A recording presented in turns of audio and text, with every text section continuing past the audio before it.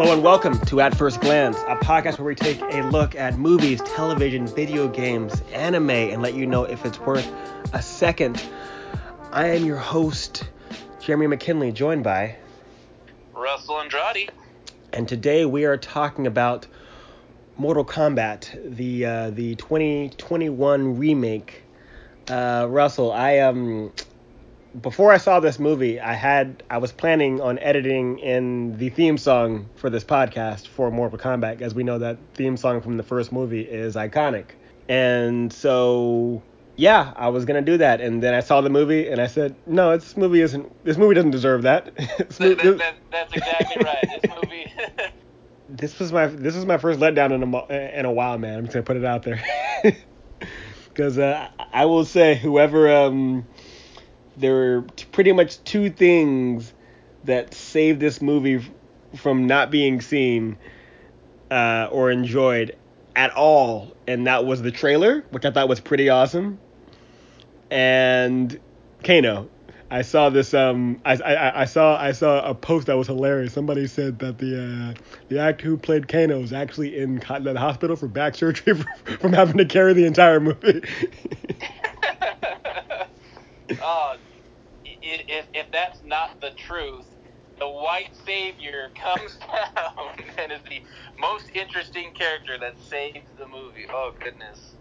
So yeah, let's you know what? Before we get into all this vitriol and hate and tears, let's take it back. What is your history with the Mortal Kombat franchise? Since the very beginning, in like 93 or 4, when the first game came out, playing it at home on the original Nintendo and the Super Nintendo with my brothers all the time, anytime. And, hanging out with a bunch of friends, and this is before the internet, and so they had those magazines where you can do a whole bunch of cheat codes and things like that, and the Mortal Kombat ones were always sought after from everyone. And so there was a bunch of people that played Street Fighter and stuff like that, but Mortal Kombat, 100% my jam and my brothers, It had that over-the-top gore, it had those fatalities. It was mind-blowing, and it was definitely ahead of its time. There was nothing else like it on the market at its time. I think the closest you would have had at that time would have been like the game Doom, if that was around the same time. Pretty close to it. And so it's definitely the kind of game series that it showed a lot of what video games could be. And in fact, it scared off a lot of politicians, and so much that they tried to ban like a whole bunch of violence in video games. And then when the second Mortal Kombat came up, one of my favorite stories is the fact that they added friendships to mock all the politicians that were going after them. So I've been Mortal Kombat since the very beginning, and I've always loved the franchise. It's one of those things that even if I'm not playing with it, it's like the Mario Brothers. It's something close to my heart that's just always going to be there. Oh yeah. Let me see. I remember playing it and it just not being for me in the early days, and then I kind of hopped around in the game, right? I played the original. I played Mortal Kombat 2 and 3. I remember playing it on. Do you remember the handheld device called the N-Gage? Vaguely, yeah. Yeah, I remember playing it on there as well. I remember because it was in whatever Mortal Kombat game I was playing, it was the only game that had Motaro on it. Do you remember that character? Yeah, I think that was in Mortal Kombat 3 Ultimate Edition, I believe. Yeah, because he's the only centaur in the game, and I remember he had one back kick because he's half horse that you could spam, and it was pretty much unblockable. So I remember playing. He was quite frustrating to go against. I do remember, yeah. And so I remember playing that. I remember playing hopping into Mortal Kombat 4 was with the first one that went kind of real 3D, where you could play in three-dimensional space. And then I believe they also introduced weapons in 4 as well. And you could throw weapon and hazard environments where you can throw skulls that were laying on the ground at each other and stuff like that. Oh yeah, and you could smash someone into the actual screen like fourth wall, and they smash against it and then slide down it, and then the camera would rotate so you're back to that one-on-one PvP perspective.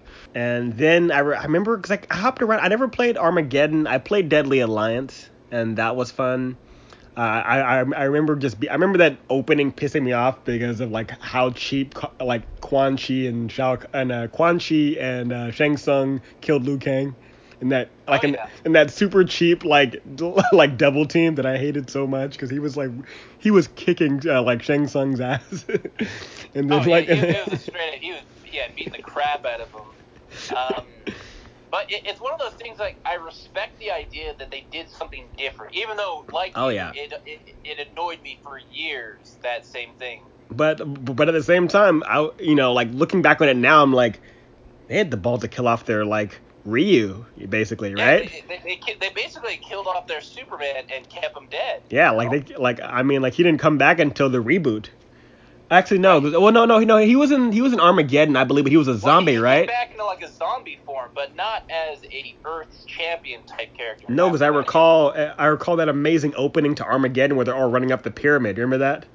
Oh yeah, one of the best openings ever. Yeah. And like there's a part where Shang Tsung like gets wrapped up by these chains from like zombie Liu Kang, and it looked really. I was like, oh snap, he's back for revenge. I love it. And then they did that great reboot with just straight Mortal Kombat, or I guess we'd call Mortal Kombat 9, right? Yeah, I was going to say for everyone, that's what I was going to compare it to. If you want to see a good Mortal Kombat movie, really you're just playing Mortal Kombat 9, 10, and 11 for a great franchise 3-part movie if you want some really quality, especially 9. Yeah, 9 was like the perfect like culmination of 1, 2, and 3. And they just kind of streamlined it. I haven't played 10. I'm heavily into 11, but I'm actually probably gonna grab 10 at some point soon because I see it on the PlayStation Store for like $6. So I'm like, yeah. There's always a sale on it and such. Yeah. And so and it's like the XL too, so it's got like all the extra characters too, so I can hop on and and hop back and play that story and like kind of see what I missed. And that's like the coolest thing about like these Mortal Kombat things is like. They'll pair up with other franchises. They'll give you Predator, Terminator, Kratos from God of War. Like, they'll give you these really cool characters. Oh yeah, Spawn. Spawn, Freddy Krueger. With Stallone doing the voice. RoboCop, Spawn, Freddy Krueger. You know what I mean? And they all play pretty awesome. Oh yeah, they all play like the character would play in their game, like they have a fighting style like akin to that character. And I love that like in the more recent ones, like especially 11, like characters have like 3 separate fighting styles. You know what I mean? So you don't have to play them one way. And none of these characters feel out of place. It totally mixes in perfectly. It's just as exciting as when they did the crossover with DC. You're like, wow, how's that going to turn out and play? And it played really well. Played really, really well. They they made the heroes do brutalities instead. They even had a top-notch story and gave the Main Street audience one version of what a tyrannical-looking Superman would be like. Yep, and then that went in, and I'm pretty sure that pretty much spawned the whole Injustice series, which I believe same. Yeah, like a comic series, which I believe. Which one of here is pretty decent. Which I believe the same studio Midway also made Injustice, I believe too. So. Yeah. But so before we hop into this movie, there was a movie or two for Mortal Kombat. There were some shows, but let's not talk about those. But there were a couple movies, Mortal Kombat proper and Mortal Kombat Annihilation, that came out in the mid 90s. Mortal Kombat, the first one, is still hailed as being like one of the best video game movies ever made, which isn't hard. It's not a really high bar right now. That being said, I watched some of it with my friend James after we watched this reboot, and we're like, how is this PG-13 bloodless, like fatality-less movie better than this rated R, F-bomb gorefest? Absolutely. And why do I like every character in the first Mortal Kombat? Why do I love Sub-Zero, Scorpion, Shang Tsung, Liu Kang, Johnny Cage, Kano, Goro? Every character is in that movie. Reptile, like they all chew up the scenery beautifully. I mean, like Kano's barely in the first movie, and his character is awesome, hilarious, and you just immediately fall in love with these characters. The woman that plays Sonya, like all of them. Oh yeah. Like you just love these characters and how campy it is. You're totally there for the ride. Yeah, and they delivered on that one. And you know what? It's an awful movie, but I could watch Annihilation any day and have a great time. It's like it is silly fun and it is bad fun, but for some reason like I still enjoy it. And I kept thinking, and this is a weird thing to say, but watching this new one, and this is a pretty much a marker for where my review's gonna go with this new one. Like, I'd rather watch Annihilation again. Well, I mean, for the new one, it's not fun and it's not funny. There's nothing really all that enjoyable. Well, besides Kano. The best thing I will say for the new movie, it has a great opening and then it drops Oh yeah. real fast. Oh yeah. So you know what? Let's just hop into it now. Mortal Kombat. I think it was directed by this guy named Simon McCoy. This was his first directorial movie, so his debut. And I went into this movie with I only needed two things, Russell. I needed two things. I needed fun characters, and I need kick-ass fight scenes. If you give me a basic to weak story, if I get fun characters and kick-ass fight scenes, I can forgive all of that. That's all you had to do, right? Just hire hire the best martial artists, hire the best stunt teams, let them shoot the fight scenes. Don't let the director do it because they don't know what the fuck they're doing. Let people that do fight scenes shoot the fight scenes, like as we've seen in like movies like the John Wick series or Atomic Blonde, or recently with the movie Nobody, or with Extraction. Like, people who do action, are the background people that are all constantly like being thrown through buildings and stuff and knowing how to fall and be in fighting. They know how to shoot it as well. So at least let them do it. And on top of that, none of these people would be hard to sell it to. No. There are so many of these people. It's kind of like how like everyone has an affinity to an extent for something like Star Wars. Like everyone has some kind of feeling or place for Star Wars. There's so many people that have that same thing for the martial arts or for things like Mortal Kombat. Oh yeah. Like, I mean, those games made people want to get into martial arts. You know what I mean? Like, how many people didn't go to karate school after watching Karate Kid? You know what I mean? Well, and here's the thing, like, growing up on Mortal Kombat, when you're like, where are my strong female characters? Street Fighter and Mortal Kombat both gave that to people, so where women, when they didn't have strong characters in TV shows or in comics or something, they at least have really cool characters that they can cosplay as. Yeah, I mean, I will say definitely in the Mortal Kombat realm, now they did have strong female characters, I will say, but there was definitely a lot of fan service for the men, because it was definitely made for young pubescent boys discovering themselves. So they definitely were, the boobs were out, they were definitely not dressed for combat a lot of the time. But could you kick ass with them? Oh yes. And Chun-Li, was said to be like the first female fighter in a video game. I would say like the first female character in a game, I believe, is Samus, in terms of like playable character, from Metroid. But in terms of like fighting games, I believe it was Chun-Li. But then with Mortal Kombat, you had both Kitana and Sonya were in the first game, right? Right, I believe so. Yeah. So and then you get Melina and the other they all had interesting character backgrounds. Like, yeah. Kitana was the daughter of a conquered planet. Like, Outworld, conquered her planet, took her as an adopted daughter, and because she wasn't like a nice little daughter, they cloned her, Yeah. It's like, wow. And that's and weird. Then Sonya being in the special forces, like, there are some characters with some really cool backgrounds. All right, so let's and just... then the girl with the really long hair that can scream, that turns out to be Kitana's mom. Oh, Sindel, yeah. Dead, resurrected, Oh, yeah, Sindel, yeah. So, let's just break it down. Simply put, this movie, the plot, for people that haven't seen it and hopefully won't see it after our review, it's basically leading up to the tournament.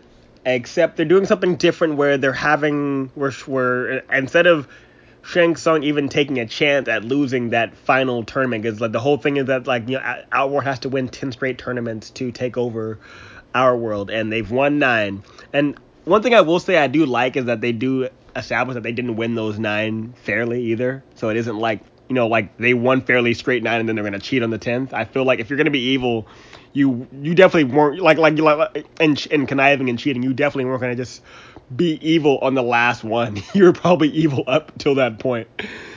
But so I do like. I guess I'm fine with the idea that they're gonna try to cheat and take people out before the tournament. So it's just an easier win. I have no problem with that. That being said, there's no tournament in this movie, and again, I'm fine with that. Again, it's all in execution. And if this movie had time to breathe, I feel like this movie doesn't take its time. I feel like it has a decent first act, especially with that first 10 minutes, because the first 10 minutes is just all Sub-Zero and Scorpion and their history in like feudal Japan, and I'm like, this is good. If we just stay here or keep it at this quality, we're good. And then they introduce us to this new character named Cole Young. And Mortal Kombat's all about like bringing in new characters, okay? Like, so I have no problem with having a Avatar character. That being said, I feel like they pulled this character out of a Power Ranger show, if you get what I'm saying. Like, he feels like he doesn't belong in this movie as a character. I mean, he's a mixed martial artist that used to be good, but now he's basically a punching bag, as they call him. He doesn't, and spoiler, he cannot win a fight just on skill alone in this movie to anybody. Like, it isn't until he gets his... So what annoyed me too is our introduction to him. He had a guy in the UFC in a pretty like awesome like lock, an armbar, and the dude broke free through just muscling his way out in a way I thought was not quite possible. Well, honestly, I'm shocked you could tell what was even happening, because the other thing that I hate with this movie is the editing. It's choppy all over the place. Absolutely. I mean, you notice that only when Scorpion and Sub-Zero are going at it do they actually pull out for wide shots so I can see what's happening.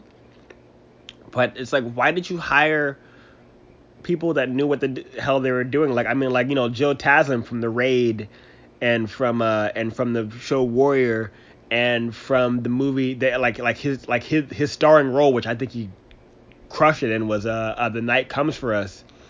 Yep. I mean, that guy's amazing, and the guy who was playing Scorpion was doing a great job as well. Like, you could tell these guys were kicking ass.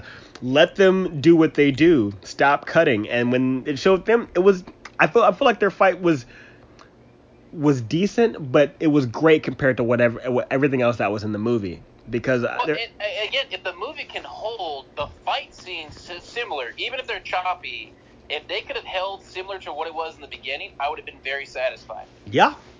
But when I'm, when I'm watching, them cut 8 times for Sonya to do one armbar on Kano, I'm like, uh-oh.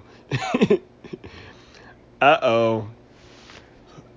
It's like either it looked bad or they just don't trust the actors to look good doing this. And if you don't trust the actors to look good doing martial arts, there's this thing called stunt doubles, about people that actually know what they're doing, or why did you do this? You know what I mean? It's kind of like this is the bread and butter of your movie. So either go all in and fight and hire the most badass people, or don't make the movie. Basically, that's literally all I'm asking. It's not hard. It's not hard to make a good Mortal Kombat movie. Charming characters. You had one in Kano, so obviously you. And I kind of almost feel like, because I feel like, here's the thing: Kano's the best character in this movie as personality wise, and I know why they didn't put Johnny Cage in here, because they're basically the same character in terms of characters that don't take this whole thing seriously, and they would have canceled each other out. And you know what? I am happy that Mr. Cage is not in this movie. Not because... he got spared. Not like you said, not because he would have canceled out Kano. No, they would have destroyed him. In fact, that being said, he may have been the other great thing in this movie, but he still would have been in a shitty movie. And I'd rather him not be in a shitty movie, because I love me some Johnny Cage. Oh, absolutely, 100%. And so, yeah, these basically... all that happens plot-wise, and not spoilery way, so you got Scorpion and Sub-Zero. That happens. We go to the present. They're bad guys are trying to kill the good guys before they can fight the tournament. Good guys have to train at some place to unlock their, I don't know what the word is, but I guess the thing that explains why they all have superpowers. Arcana. Because I'm thinking of like Animality from Mortal Kombat Annihilation. But yeah, they have to unlock their arcana, their magic random abilities. So Liu Kang could have shot ice just like Sub-Zero by random chance. And and I guess here's my thing. Like, would you have rather have had, like the powers explained, or would you just rather them not explain and just go with it? He can shoot fire. I wouldn't have explained anything. I would have had Kano have the really cool like metallic eye, and I would have had Jax with the metal arms from the get-go, and I would have had Jax and Kano play off each other in a love-hate kind of way, like they've been chasing each other for years, and have it explained through words of how they're the reasons why both of them have metallic body parts. Yeah. Just be like, Kano, like, I killed her partner. Yeah. And then he's like, we got your eye. Exactly. Like something like that. And then literally don't explain why anybody has their powers. You could just say that, people have arcana inside them, and if you're really motivated, you can unleash your own inner powers. You can give me some explanations that way if you want to, but honestly, I don't need to see the beginning again of how Jax got his arms and an origin story for Kano not having his really cool eye. Well, because Jax, here's the thing, like, everything is explained away with this power that everybody gets if they unlock it. Whether Kano gets his laser eye, which to be fair, I do like the scene where he gets the laser eye, where he's just pissed off, and then it goes off. Like, oh yeah.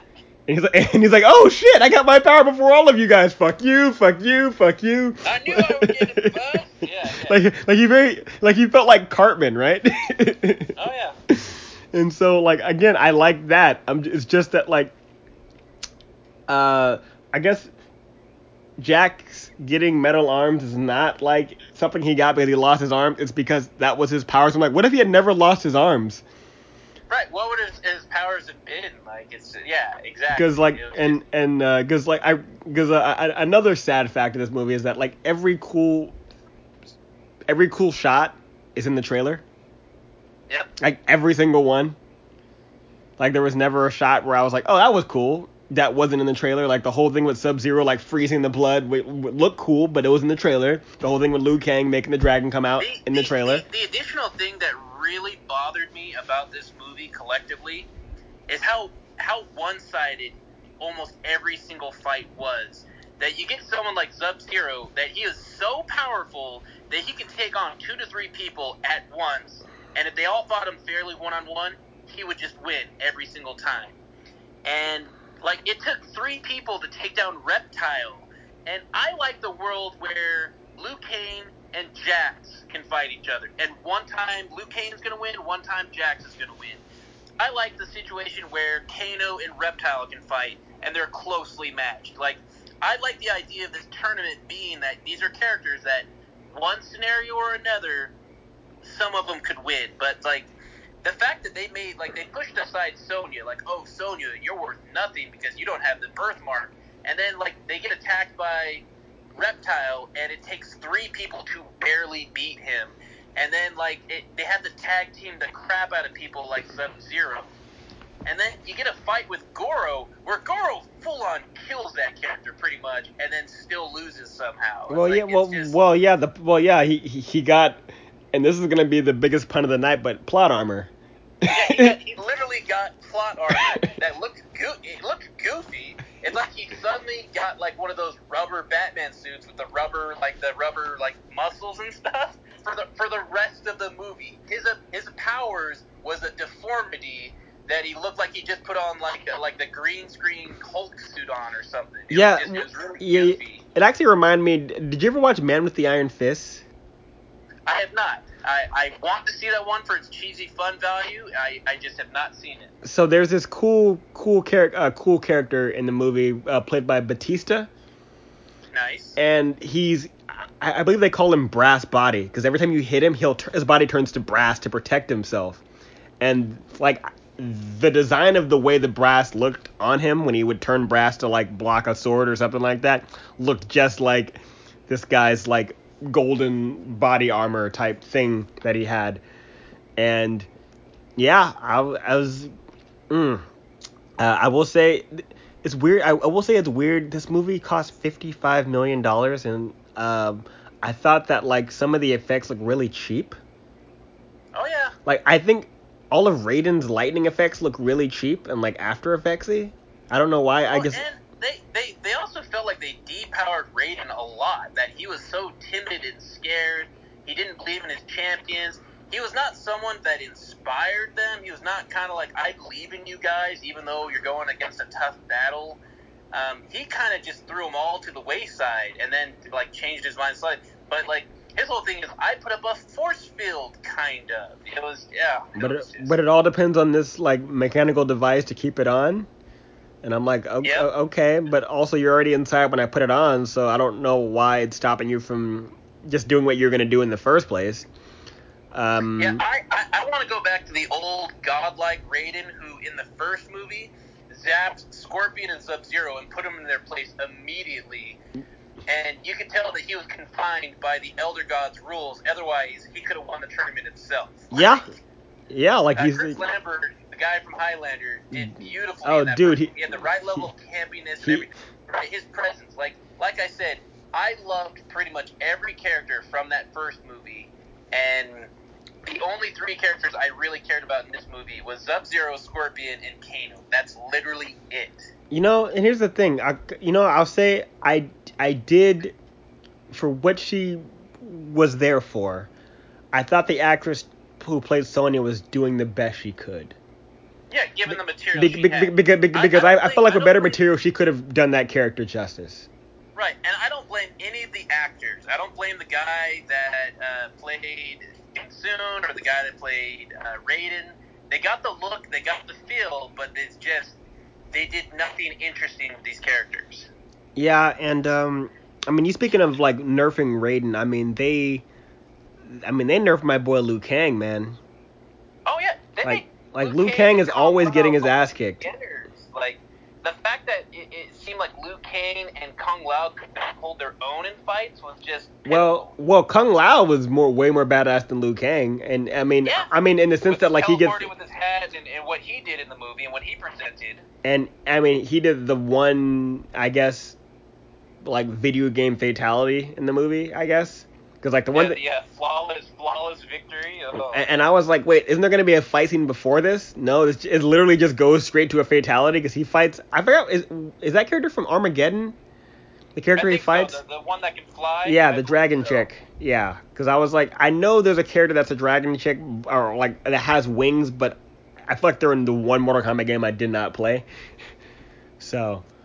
But yeah, man, it's just so sad, man, because the fights are super choppy. They kind of just establish that like, oh, we need powers to win, so it doesn't even matter how good you are. And here's the other thing: the settings that they fought in were not iconic at all.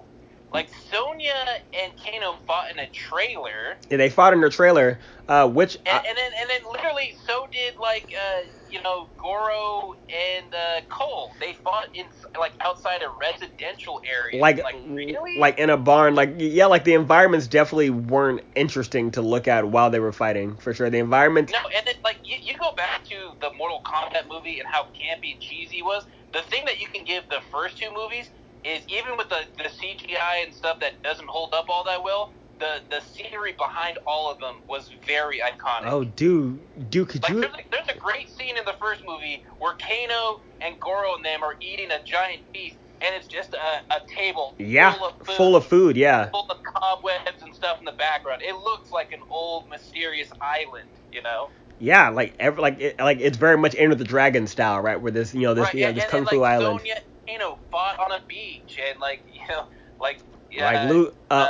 Johnny Cage fought in a really cool orchard field, and then it turned into like a hell area. Yeah. Like they actually put some money into the efforts, Yeah, and then and then that cool like fortress fight with Liu Kang and Shang Tsung, like the environments looked like they were interesting to look at. And the fights were good to watch too, but the environments were a character. Yeah. And, that's always been a thing in the games, right? Where the environments are characters. You can throw someone into, like, a lake of acid. You can, throw someone on a meat hook. You can grab something off the side of the screen and smash someone into it or do a stage fatality. It's a no-holds-bars match. Yeah, exactly. And that's just not the case here. Could you have imagined, the first fight, spoiler, as we know, Scorpion loses.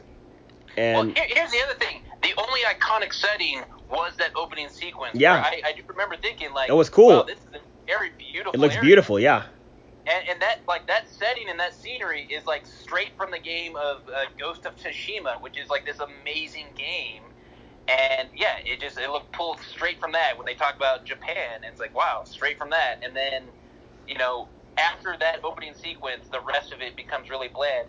And it's funny because we see Outworld for, like, a few minutes at a time, and that looks pretty cool. It's like, why aren't they fighting anywhere there? Yeah, like, I mean, I had this thought of, like, you know, because Scorpion and Sub-Zero fight at the beginning and they fight at the end. And to all you people out there who are big Scorpion fans, if you're looking for a lot of Scorpion in this movie, you got about 15 minutes of him. About 10 minutes at the beginning and then 5 at the end. So. and then I don't even like how it is at the end because he's tag teaming Sub-Zero. It's not even like an honorable one-on-one, let's go for it. Like, tell me, would it not be awesome? Because, like, imagine it's an opening fight, he gets his ass kicked, you know, goes to hell and stuff, gets cool hell power, becomes that cool Hellspawn ninja. When he comes back at the end to fight Sub-Zero, right, and they're fighting in that, like, they're fighting in the, like I guess in Cole's gym, I guess, I don't know where, but, like, it's all frozen now. I like that, right? So they're fighting there. Sub-Zero had the upper hand because it's all frozen and shit, so he's kind of in his element, and then Scorpion takes him to hell to, like, change the scenery, you know what I mean? And then it's kind of more, just something like that, you know what I mean? Yeah, and on top of that, imagine Sub-Zero full-on freezes him. Yeah.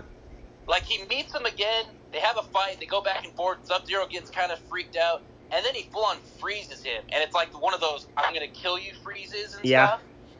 And then, because of the hellfire that Sub-Zero is not aware of, Scorpion just burns out of it. Takes him to hell. And, like, you know, like, and like, maybe even, like, it burns off, like the mask burns off, so you can see that flaming skull, like, Ghost Rider and stuff, and you're just like, oh, shit, and then he's like, my turn, and then they go to hell, and there's, like, this epic, like ice hellfire battle before he finally kills Sub-Zero, and you're like, oh, that's what I wanted! Like, damn it, we're doing the thing we do all the time when we write a better movie. Or just write a better movie. And it's funny because they already gave that with Johnny Cage and Scorpion. And they gave it with Johnny. And then, speaking of Sub-Zero, Liu Kang had a pretty awesome fight with a Sub-Zero in the first movie as well. Yep, that Sub-Zero had a better fight with that Reptile as well. Yep. Speaking of Reptile, so that scene with Reptile you mentioned, because Reptile goes and because like I said before to the audience, they're trying to take out all these fighters before the tournament, and so they send Reptile to go kill Sonya and Cole and blah, blah, blah, blah. Kano. Well, so his main goal is to kill Cole and Kano because they were actual champions. Oh yeah, I guess not Sonya yet. Sonya is like a groupie in the movie, pretty much. Like, that's how they treat her character. It's like, oh, you're a tag along, but you really shouldn't be here. Yeah. So they go to her place and they're attacked by Reptile, and it takes, like, all of them to barely win. To barely win. Now, I'm gonna ask you this question. I don't know if this occurred to you while watching the movie.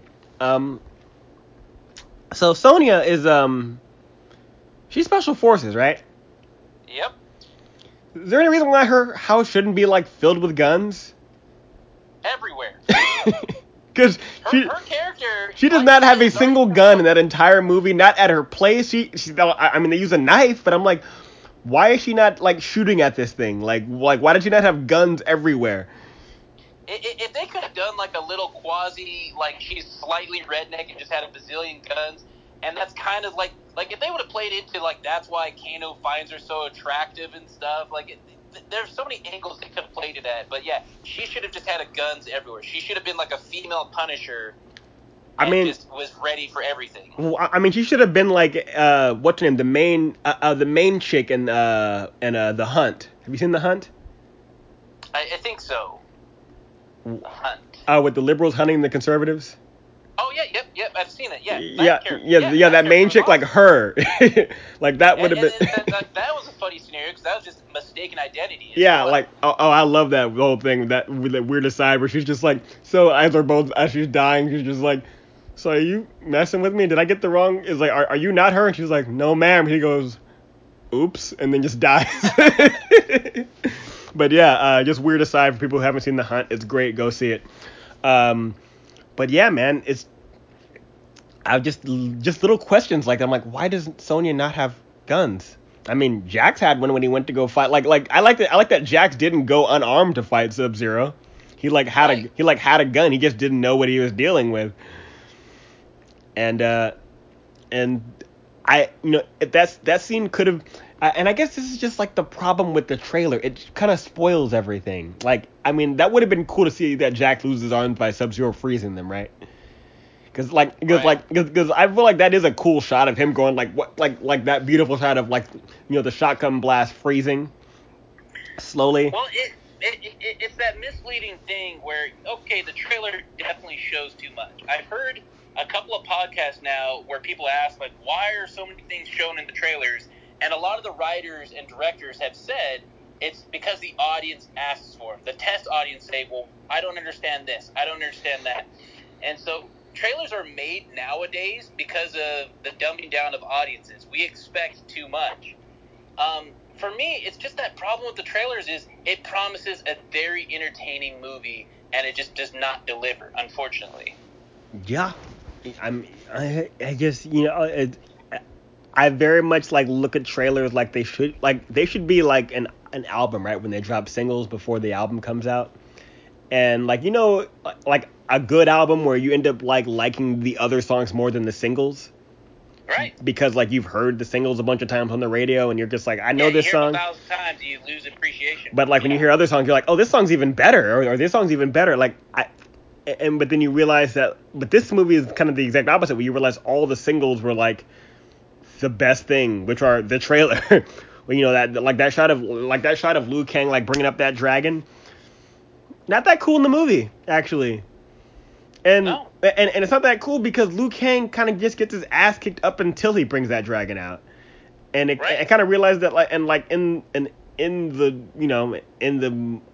the first movies proper, or even in the games, he's supreme badass of martial arts. He's beating everybody's ass well, so in a fair fight. The idea that the movie presents as well is that Kung Lao and Liu Kang, as it is in the video game, they've been training their whole lives for this, and they were amateur hour.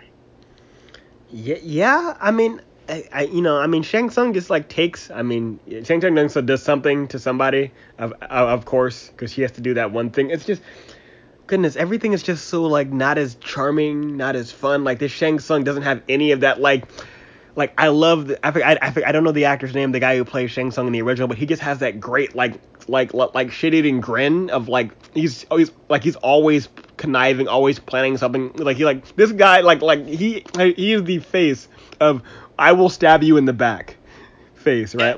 He's got that I'm gonna constantly betray you look. There are certain villains that just eat up the scenery in the best way. The actor that played what's his name in Street Fighter, the campy Street Fighter movies. Speaking of other cheesy fun movies, the Mortal Kombat movies and the Van Damme Street Fighter movies are hilarious. But what they have in common is very fun villains to watch. And I forget the main villain from Street Fighter, the Nazi red guy. Oh, Bison. Yeah, Bison. The guy that played Bison cheated up beautifully. If you're a fan of Walking Dead, there's characters like Negan who play a great charming villain. Or the governor. That nail certain fun characters. Both actors who have played both versions of Kano nailed it, knocked it out of the park. Yeah. And it's both characters that played Sonya knocked it out of the park and all that stuff. But it's just like you said, there's just these characters are not fun. Yeah. And it's weird because I just want to stay on Liu Kang for a minute. Robin Shaw brought so much to that original character in the first movie. Something about this kind of disgraced Shaolin monk. You know what I mean? Where he's just where we grew up at the temple and he kicked ass, but he's just kind of left and did his own thing, but definitely had that background if he trained, to be an absolute badass. And when he does go to fight, he's an absolute badass. But has this chip on his shoulder at the same time, and also this kind of rage of trying to get revenge on Shang Tsung for killing his brother. Right, Which, he wasn't there to defend the temple because Shang Tsung was looking for him, and then yeah. he found his brother, and his brother fought with honor and lost. And it's weird as completely unbloody as the original movie is. That ass whooping that his brother got in the opening scene, yeah, like to this day, it's like memed as like that ass whooping your parents give you when you fucked up. Oh yeah, and then even the fact that Shang Tsung, like the best dick move ever, pulls out his brother's soul at the end to try to lure Liu Kang to his death. Oh, that was that was a touch of brilliance, right? Like that just. And then the spikes come up like he's 5 seconds away from being pushed into a spike, and like they played all beautifully. Yeah, it's just like the whole thing where he's like talking and you just see like the slice spike, like just the build up, like whole thing of Shang Tsung having it, like Shang Tsung like bringing up the souls of dead warriors to fight Liu Kang, just different creative stuff. And that and even back in the first movie where he tried to force Sonya to fight him because he thought he had a better chance fighting Sonya than Liu Kang. Like the fact that things were not going well after Goro, Sub-Zero, and Scorpion died, that he was starting to be afraid, like, crap, these Earth Warriors are actually pretty strong. And so he's like, all right, who's the weakest one? I'm going to go after Sonya. Yeah. Who killed Kano. Like, all of them proved themselves, Yeah, I mean, and I know Shang-Chi's coming out soon, but this was like back in the 90s when you had a strong Asian lead kicking ass. And, this great character. And here's the thing, I even, as bad as it is, and I'm going to go back to it again, Mortal Kombat Annihilation, I felt like I still, even though it's bad, I feel this gravitas at the end when they're all about to fight their characters and stuff. Like Jax is going to take on Motaro, Sonya's going to take on, I believe, Rain. I want to say Rain, but it's not Rain. He can, maybe it's Ermac, maybe. Or Smoke or something, I thought. Well, no, Smoke was the robot that they fought earlier, but like it was the nigga that could like make two of himself. Oh, Noob Saibot. Yeah, but it was before he became a Saibot, so I guess he was like a red ninja, so I guess that was him before his whole outfit change. But I think it changed, like changed the colors and stuff. But yeah, I think Rain. She fights him.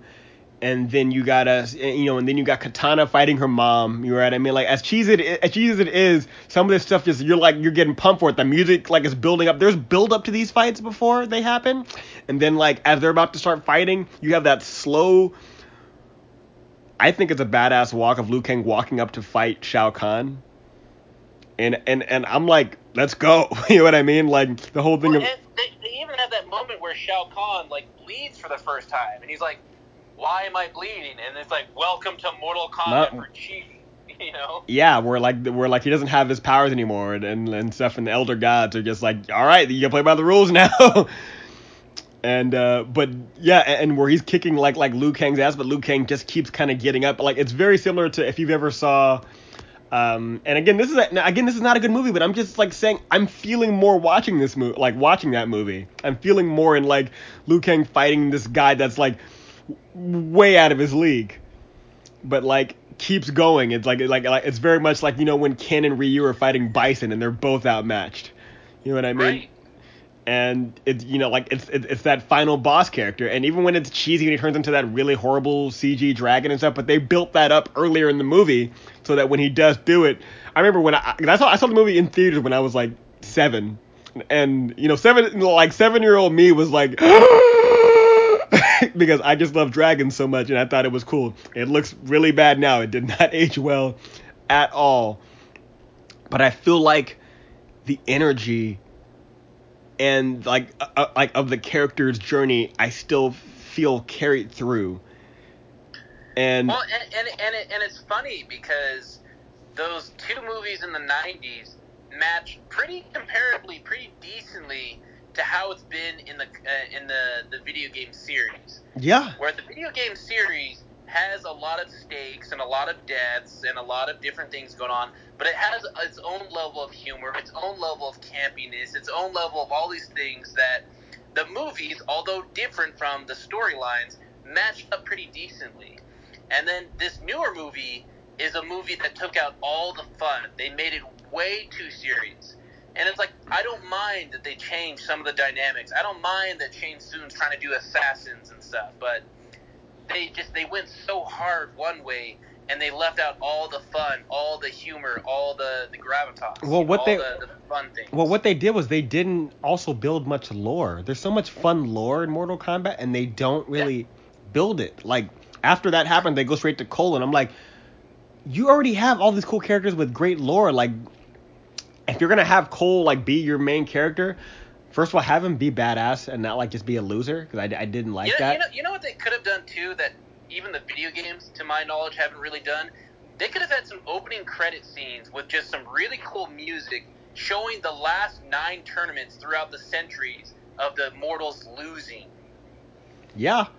And, like, you know, because in the lore, they talk about Kung Lao and his grandfather. The great Kung Lao defeated an Agoro one time ago, or he lost to Agoro, but he was a really good fighter, like Liu Kang was. And it's like, they could have had this really cool scenes throughout the ages of them fighting and stuff, where the humans almost won, but they didn't. Like, the Earthlings, Earthrealm almost won, but they didn't, and all that stuff. Yeah, like, there were hints of it, and I wanted more. Like when Sonya has that entire wall of stuff about Mortal Kombat, and there's like one picture of Nightwolf.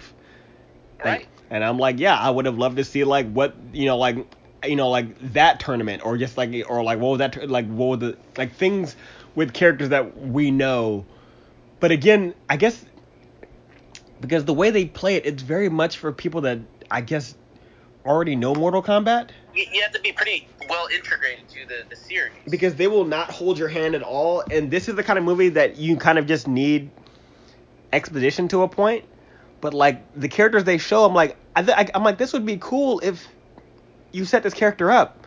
I mean, I know who they are, but for the sake of the movie, like, when they show, all of a sudden just Cabal shows up, and I will say at least he looks game accurate, and he acts game, and he moves game accurate, like he's super fast and stuff. But like, he just shows up and just does a bunch of expository dialogue about Kano. Like and there's like apparently only one place in Outworld, because they all just keep walking up to that same chair that Shang Tsung is sitting in, and just explaining stuff. And I'm like, is Outworld Outworld felt like it was Wakanda, where there were like 2 sets, even though it's supposed to be so big. And I'm like, dude, you don't set up. You don't set up him. You don't set up the girl who can fly and stuff. She just shows that she just flies down, and they're just like, wow, she's deadly beautiful. I'm like, all right, is that it? Yep, that's all you can tell me about that character. Okay. I mean, they could have done fun settings in a dungeon where she or other characters are drinking blood of enemies or something. Like, they did nothing fun. And a lot of these characters in the games and in the original movies were a little more kind of like one of our favorite characters from Invincible, the character Conquest, where they love being spectators to their own sports. I love me some Conquest, you know that. And even if they're assassins and stuff, Goro is not going to just like go to someone's house and threaten their family to get the warrior to come out and fight. Like, Goro's character in the video games and everything, he has an advantage because he's like a barbarian. He's a big, beefy guy with 4 arms, and he will fight all of his enemies face to face. He's not going to be like, I'm going to go after your women, your children, to get you to fight me. Like, no. It's like David and Goliath. Yeah, like Goliath. He has all the confidence in the world. Like, he has a warrior's pride. And he's going to have a warrior's pride and everything. And, like, they made him like a weird errand boy. Like, all right, go threaten his family. I'm like, oh. Like, the lowest character you can get to do that kind of stuff would be, like, Kano. And all he does is, like, roar. Right. I mean, they turn him into basically a Doomsday. But, right. And, like, even in the original movie, he's just like, I'm Goro. I'm Prince of Outworld. You know what I mean? Like, I'm the shit. He's just, like, he's sitting there just like, all right, just wait for me to, like, wait. I mean, that was, like, the one cool thing this movie had, was they had, like, the cute tease. They didn't show you him when he first came out. They should just like, oh, thank you, Prince Goro. Freaking Prince is in his title. That denotes, like, honor and, like, some level of reputation and everything.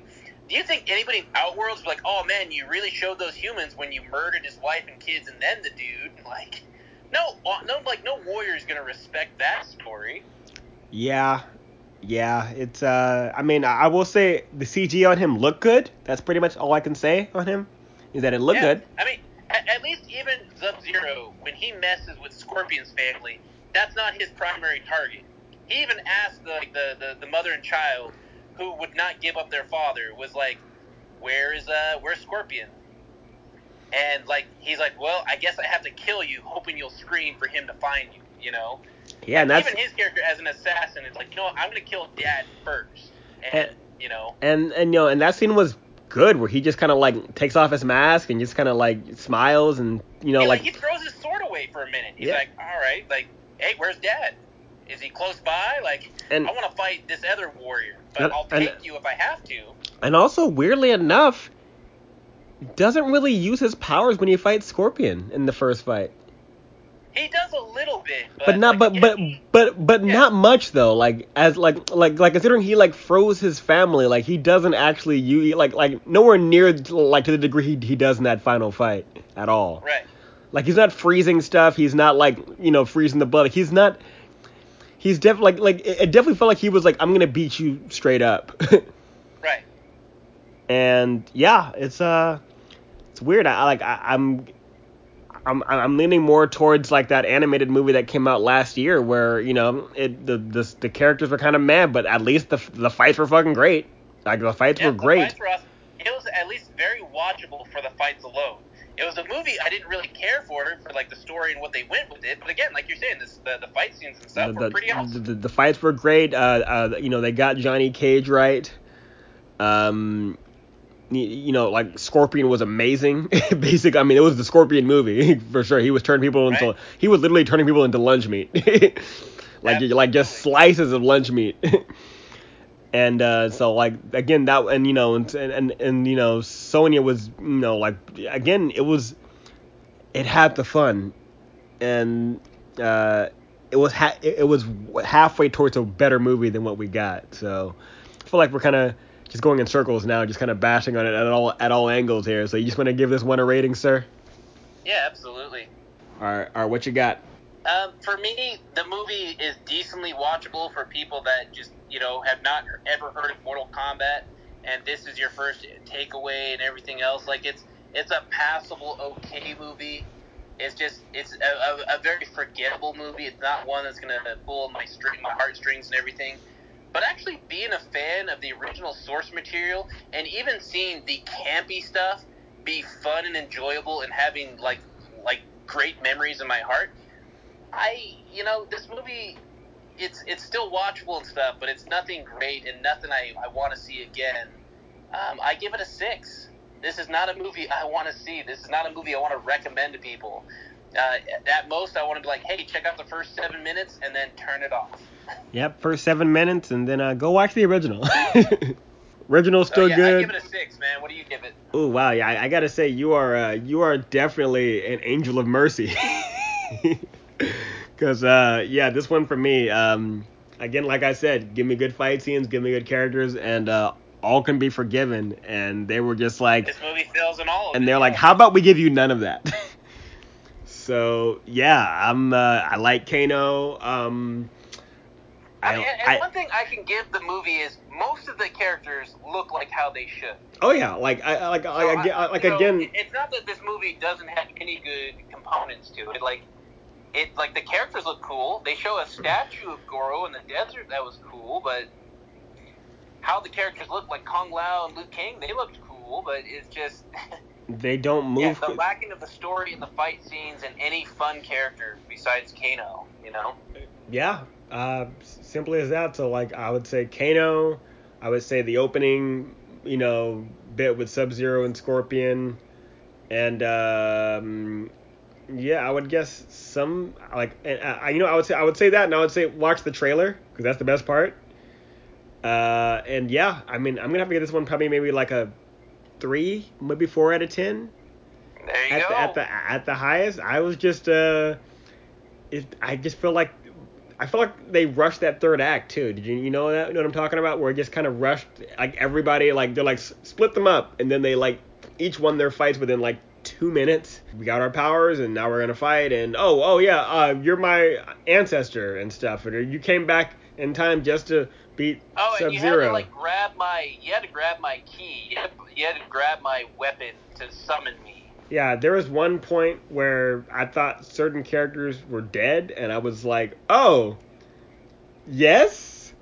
Like, is it sad that I'm, like, happy for the death of a mother and a child? But I would have been like, oh, stakes. There's a fight with Goro where I was like, Goro completely 100% wins. Yeah. And has won. He won like 5 times, and it's like, oh, it's still going for some reason? Like, what? Oh, okay. Yeah, I mean, it should basically be Goro grabs you, Goro rips you into 4 pieces, rips your arms and legs off at the same time, fight over. But Yeah. no, he's got to grab you and throw you around, and I'm just like, no, because I mean, and in the Scorpion movie, that happened. The moment he got Drax, like immediately those arms by. You know what I mean? Like he did not fuck around, as you shouldn't. He's half dragon after all. But yeah, man, I'm sorry to not like this one, but it was definitely fun to get some stress off my chest and beat it and kind of give it the licking it deserves. I've been hearing mixed things about this movie from people. There's some people are saying it's good. Some people are saying they enjoyed it. A lot of people are like saying the fights are good, and I'm like, what? I feel it's more general audience. It's like I remember liking some of the fight sequences in like the first Avengers or Age of Ultron or Iron Man 2 with Black Widow when Scarlett Johansson first came on screen. I was like, wow, that was so cool. And then I remember rewatching Avengers, and yeah, they did a lot of cuts for Black Widow and stuff. It's like I didn't recognize it at the time because I was so enthralled with like, oh wow, they made Black Widow so awesome. And then it's like, oh yeah, you go back and you watch the scene where she's with the Russians interrogating and like being funny and stuff. It's like, oh yeah, they did a lot of quick cuts then too. Yeah. There was a lot of quick cuts when she was fighting Hawkeye in the helicarrier. Yeah, so, yeah. Those fights not. I mean, if it's CGI. In my head, they were cool fights, and then I go back and watch them again. I was like, oh, this is really choppy. Yeah, yeah. I mean, it's once not the worst I've seen, but yeah, it wasn't that good. Yeah, I mean, once you've seen quality, once you've seen The Raid, once you've seen John Wick and The Raid and all these ones, and you realize that it's practical, and you just got to give them a few weeks. Like that's maybe the scheduling on movies is the worst part about these big budget movies. Is like, you know what? Give martial artists like 3 weeks to coordinate dances, like to coordinate the dance, the fight. The fight is the dance. Like when we watch the Super Bowl halftime, we watch these really cool dance maneuvers and stuff. That's because those people took like at least 2 to 3 months to practice it. Yeah. And it's like, why do you not do that for martial arts based movies? Well, and here's the thing. I feel like they may do that, but here's the problem, and this is something I've learned listening to 8711. It's the studio that's co-founded by Chad Stahelski and David Leitch, the guys who did John Wick. Is that a lot of these movies don't put a lot of time into prep. Like again, like they'll even like have people train, but they won't bring a camera person that knows. They won't bring a camera person like there until like the day of shooting. And so the camera person hasn't seen an ounce of what they're going to be shooting. So they just like, oh, I'll figure it out on the day of. It's like, no, we literally have our camera guys shooting our fights months before we actually film it, so that when we get on set, they know what to do. Like they know what they're shooting, like move for move. There's a great episode of commentary on the Breaking Bad podcast, and there's these characters, these actors who come on the show, and they're talking about, it was like, like Better Call Saul season 1. There was this couple that was embezzling money from a company, and they had such great chemistry that they wrote them into more episodes. And the actress that played the wife was talking about, is like, yeah, me and this random stranger found out we're going to be playing husband and wife, and she's like, we decided for 3 weeks to act like a married couple. I would go to his house, cook him dinner, and they would be platonic around each other, but they wanted to get comfortable around each other to act like an on-screen couple. So then when they screened together, they nailed it 100%. They felt like this awkward, fun couple that they were looking for. Yep, again. And like you said, it was 100% because of prep. and just knowing where the money is. And again, when it comes and prep when it comes to acting is one thing. Prep when it comes to action is a whole other beast. So, and this movie just feels like there was either a lack of prep in training these actors to where you feel like you have to cut around all of their shortcomings because most of them aren't martial artists, or you did not prep the camera people to shoot these fight scenes and they just kind of shot like just general coverage and then had to just kind of cut around what looked good and what looked bad. So it's what we got. I wonder why don't companies, when they're shooting movies or something, why not do a Hell Week? Why not do like what they do for basketball, for football and all these things where, like they go through a camp or something. Because it's like, all right, get our cameramen, get our stars, get everyone, and we're just gonna go ham. We're gonna be in the trenches together for hours until we all. Because unfortunately most directors, and this is what I hear from these guys, is that like most directors aren't well versed in action or filming action, and so they're just told, we'll get a second unit action person to take care of it, don't even worry about it, you know what I mean? Right. And so they're very like almost detached from the action in terms of like even filming it, and they'll film it, but and in Hong Kong, they do it a bit differently, where they just have two separate directors, where they just have whoever shoots the action is a different person than the person that shoots all the drama stuff, which is why, at the very least, you're just like, well, yeah, let the person that knows how to shoot the action if you're going to have to do it that way. Yeah, it's fine to have a specialist. Like you said, I would 100% be a director, be like, directed by, and then underneath, directed action sequences by, whoever, But again, fight scenes, action, that's also storytelling, and I feel like a lot of people don't feel that's the case. They think like the story stops when the fight scene happens, or the story stops when the action sequence happens. And no, you should be telling a story through that action, through that fighting. Like there should be a story being told. There was a full story being told every time Rocky fights. Absolutely. Like the one that immediately comes to mind is when Kingpin puts his jacket over a dude's head and just beats it over and over and over again. That was just screaming with so much anger and emotion that he was feeling in that scene. Yeah, or again, the one hallway, or the special hallway fight with Daredevil, or the long hallway fight in Old Boy. They moved this, like, they were cool, but the story moved forward with it. Like, the movie just didn't stop to say, hey, this looks cool. All right, back to the movie. You know what I mean? Because otherwise, don't have it in there. Like, if your fight scene stops a movie, you're doing something wrong. Like, it should take it forward. Like, it should, tell you something about these characters or something. Or give you something. But yeah, this, it just fell short. Again, this is this guy's first film, and he was given $55 million. John Wick was made for, 20. And I think John Wick 3 was made for 50, 55.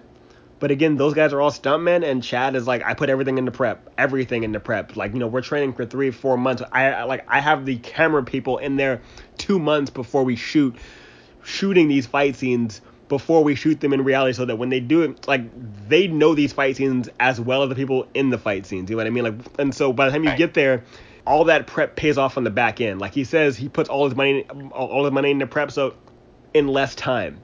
He shot John Wick 3 in less time than John Wick 1.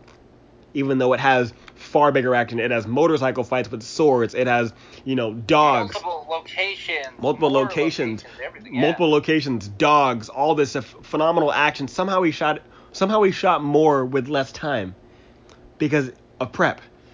But again, that just comes from, that guy being a stuntman and knowing that, in order to get this, you need to prep right.